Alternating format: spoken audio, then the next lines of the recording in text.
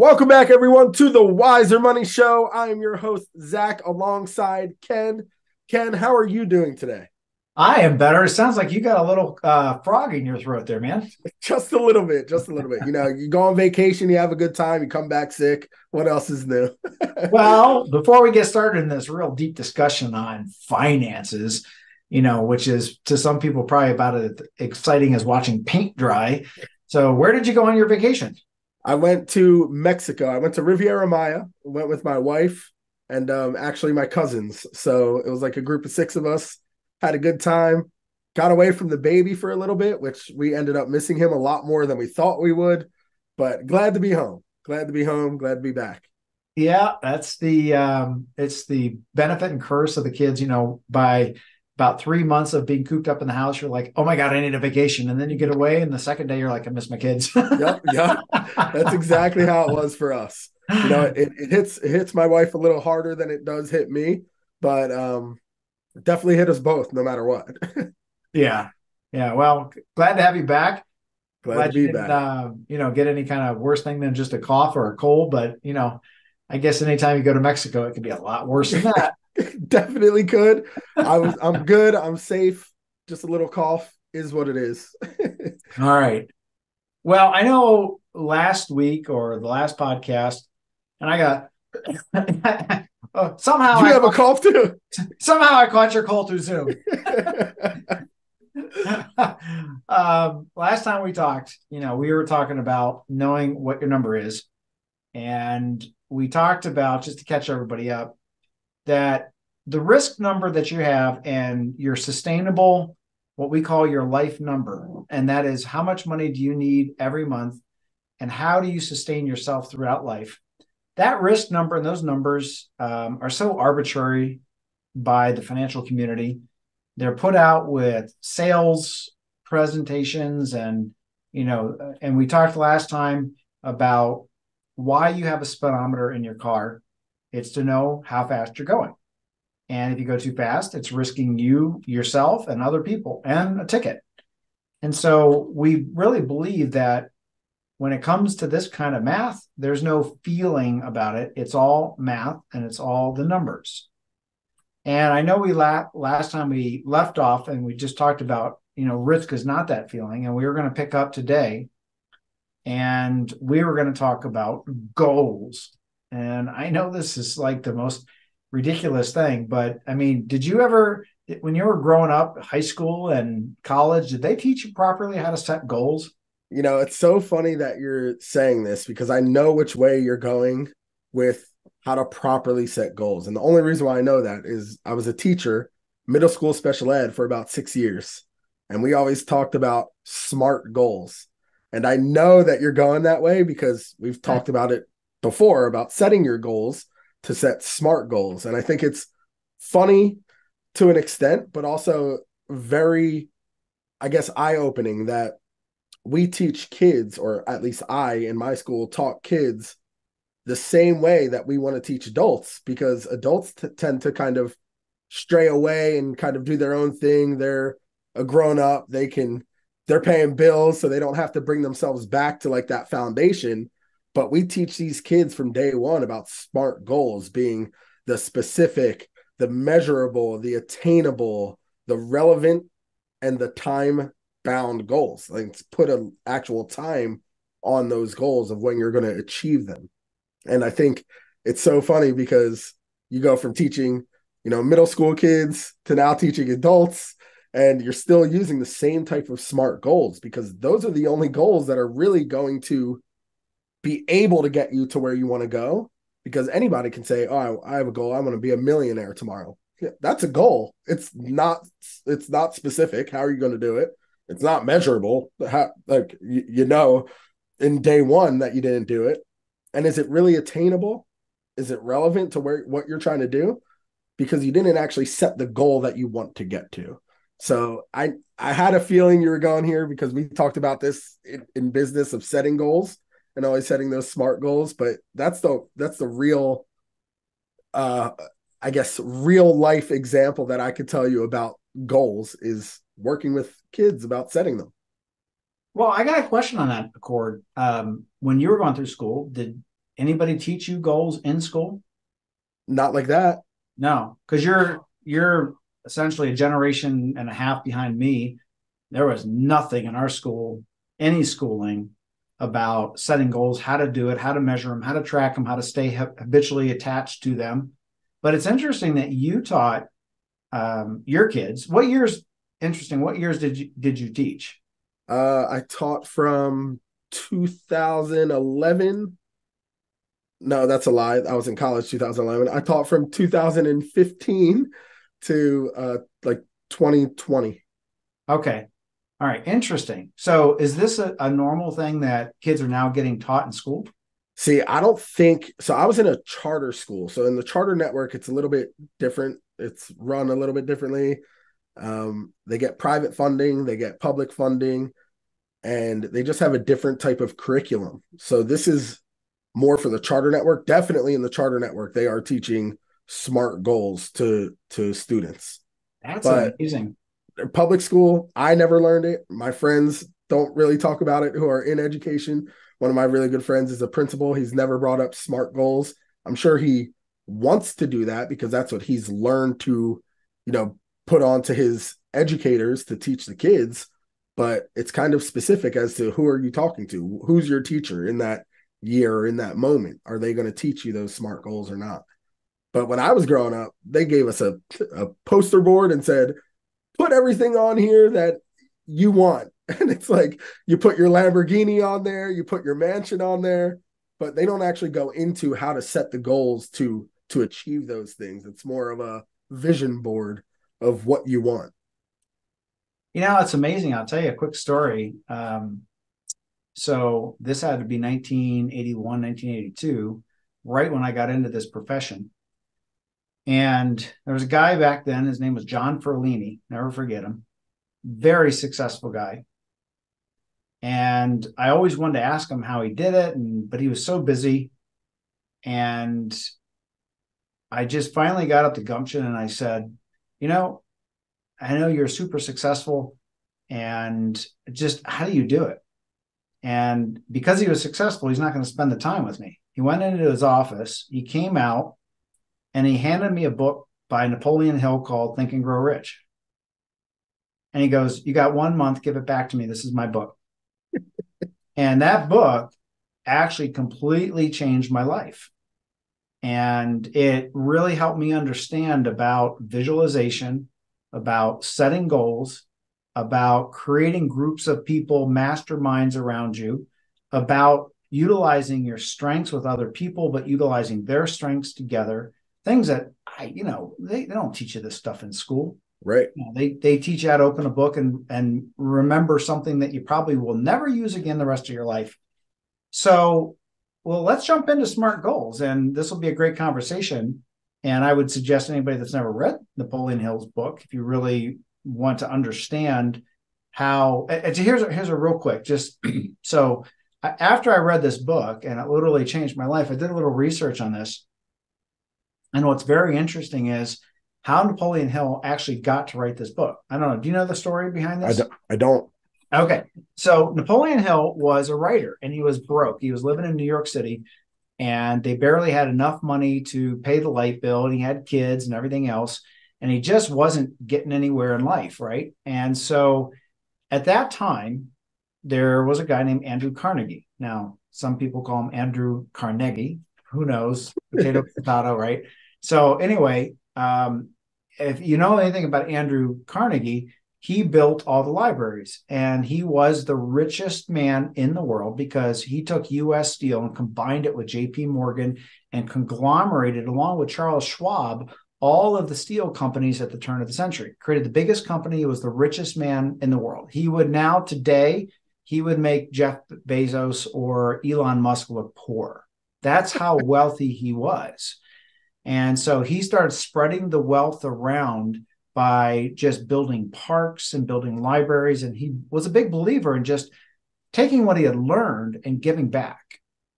And what's really interesting about his story is so Napoleon Hill gets a call from, now that I'm telling this story, we're never going to get to SMART. We're going to have to put it into another episode, right? But I think it's really important so that people can really understand why these SMART goals are so important. So, Napoleon Hill gets on a train, and because Andrew Carnegie said, "I'd like you to come to my mansion," which was in like the other part of northern New York. So he was in the city. He had to take a train all the way out, and he had to pay for it. And he was broke. And so the promise was if he gets there, he'd be reimbursed for the train ride. But Andrew wanted to have him write his entire system of how he became the richest man in the world. And so he sat down with Mr. Carnegie and he thought, oh gosh, this is great. He's going to offer me a job.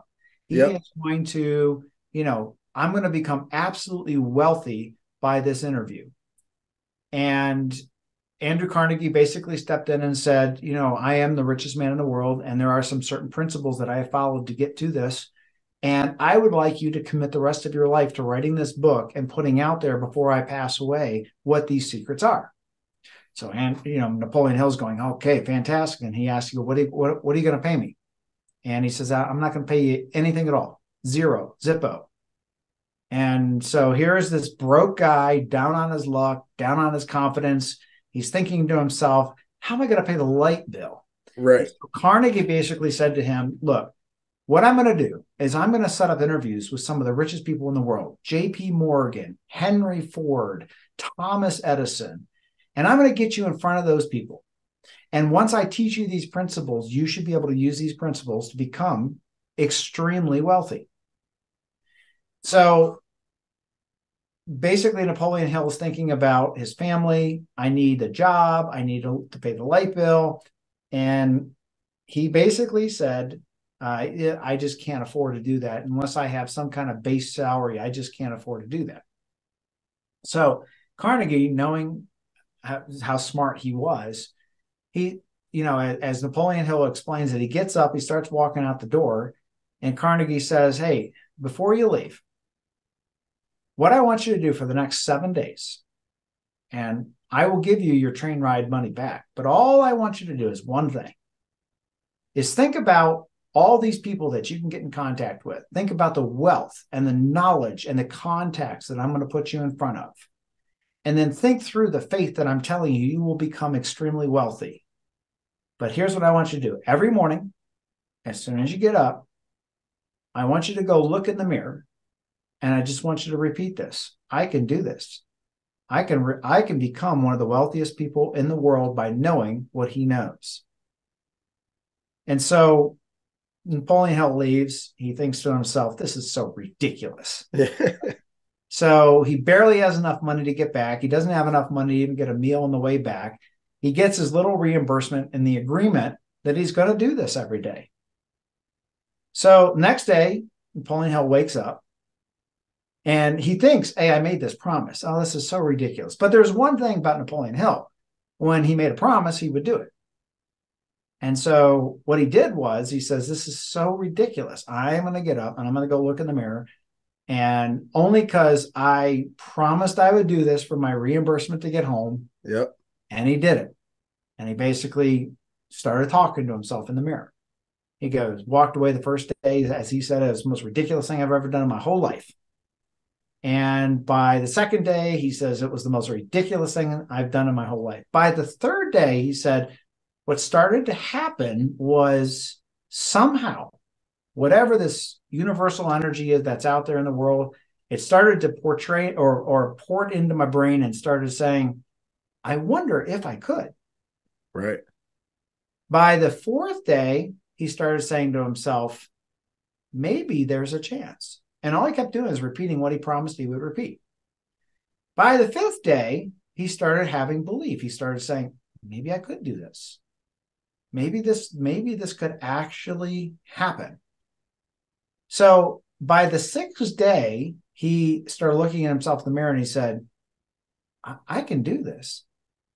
And so he went to his wife, he made the proposition, he called Carnegie, and to summarize a very long story on how this actually turned out was, he did spend the rest of his life writing the entire script or the entire manuscript for Think and Grow Rich.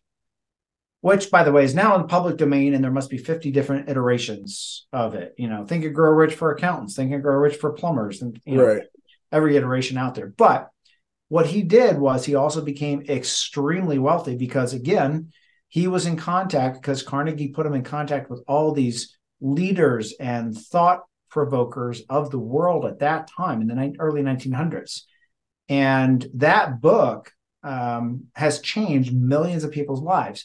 But the impetus of what I'm really saying is that when we talk about SMART goals, one of the things I've seen over 40 years of trying to help people get to their financial goals is, I tell you, 99% of them come with no goal. And here's what they say: I want to become wealthy. I want to retire and not run out of money. That's not a goal. That's just like a thought. Yeah. Right? Like, okay, I want to win the lottery, right? It's not a goal. It's not a specific defined goal. So I'm telling this story because of the importance of why we talk to ourselves and why we have these self reflection conversations, so that we can build something that we want. Because just, hope is not a plan.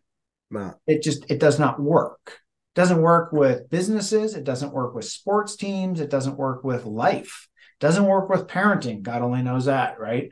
You got to have a plan. So with that in mind, I'm going to turn it back to you. And maybe what you can do is go through, because you taught this before. Go through the SMART goals, explain what each one of those really means in detail. And then we'll pick up in the next episode how to convert that into your financial goals. Absolutely. So when talking about SMART goals, it's the biggest thing is to be specific. Like you said, somebody could come and say, I want to have the most money and retire and never have to work again and not run out of money. Well, that's cool, but like, what is your goal to get to that point? And you want to be as specific as possible. And one major goal might have to have multiple smaller goals, also SMART goals, leading up to that major goal. So get as specific as possible on what you are going to do, what steps you're going to take to get to that end goal. So if the goal is to have, I'll talk about that in a second, the realistic part of it.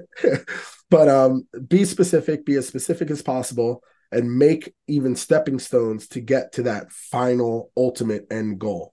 Always being specific, which is the S of SMART. The M is measurable or measured goals. That's another key point to having those smaller goals moving up to that larger goal. You want to be able to not only have them be specific, but be able to measure them. Did you do it or did you not? Like, is there a way that you can, with full certainty, say, I achieved this goal because I did X, Y, or Z? So you want to make sure that it's measurable and get to that next point, which is the A is attainable. Are you able to actually do it? If I say I want to do X, Y, or Z and I'll have $1 million tomorrow, that's not happening. Like that's almost impossible.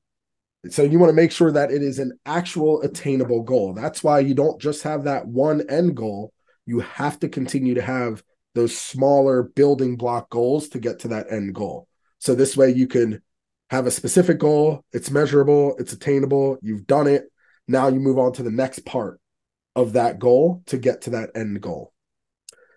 Make sure it's relevant.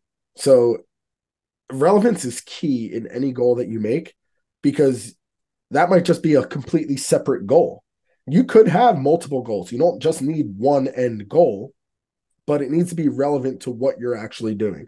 So when I was teaching it and somebody said they wanted to score a 100% on their next math test. Well, if part of their goal was, I want to get an A in spelling, well, that's not relevant to math. So make sure that you bring them back to it and make sure they're making a relevant goal as to, I'm going to get a 100% on my next homework assignment, which could be relevant to that math to get them to that end goal of getting the 100% on their next math test. So always make sure that every goal that you have is relevant to that end goal. And the last one is the time. Put a time stamp on it. By when you are 55, you want to have X. So, about maybe to get to that main goal, maybe when you're 35, you want to have this much. Maybe when you're 45, you want to be diversified in 6 different portfolios, like whatever that may be. You just want to make sure that there is a timestamp on it.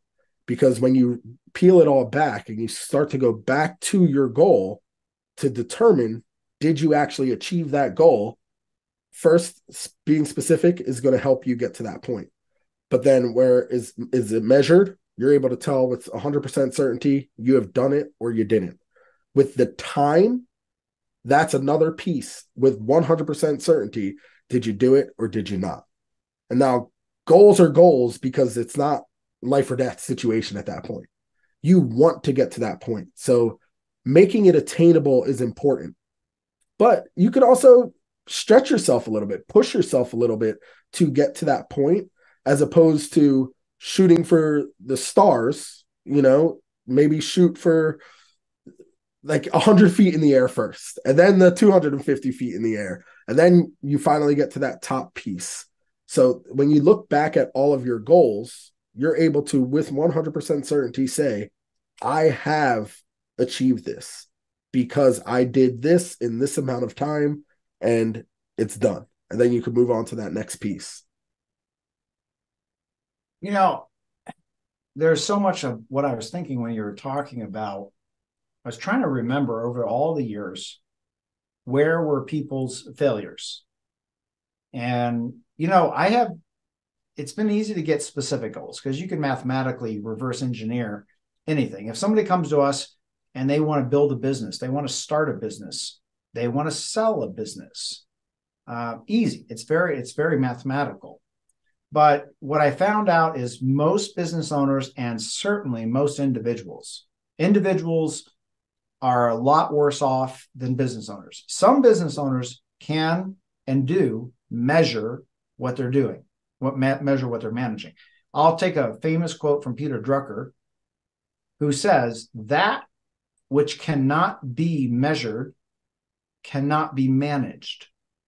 If you can't manage it, you can't grow it. So if somebody comes to us and they want us to help them start a business, grow a business, I don't care if it's reduced taxation on their business. If an individual comes to us and they want us to build a retirement plan, show cash flow, or build a distribution plan, right? You still have to have a way of measuring it. So that's a failure. I think what I'd like to do is, let me finish the other one that really hit me. Attainable. I do think that most people, if they lay out the right plan, it's attainable. But I think the 2 biggest failures are measured and relevance. So I know we're out of time for today. We're right at the top of our time limit. I want to pick up the next episode and really talk about, when you're setting goals, how you can fail at your goals by failure of measurement and failure of relevance. Because the other ones I see people are much more successful at. And if you ask me probably categorically why most people don't get to their goals, it's all the smart layout, but then when they get into it, it's the measurement and the relevance that kills them.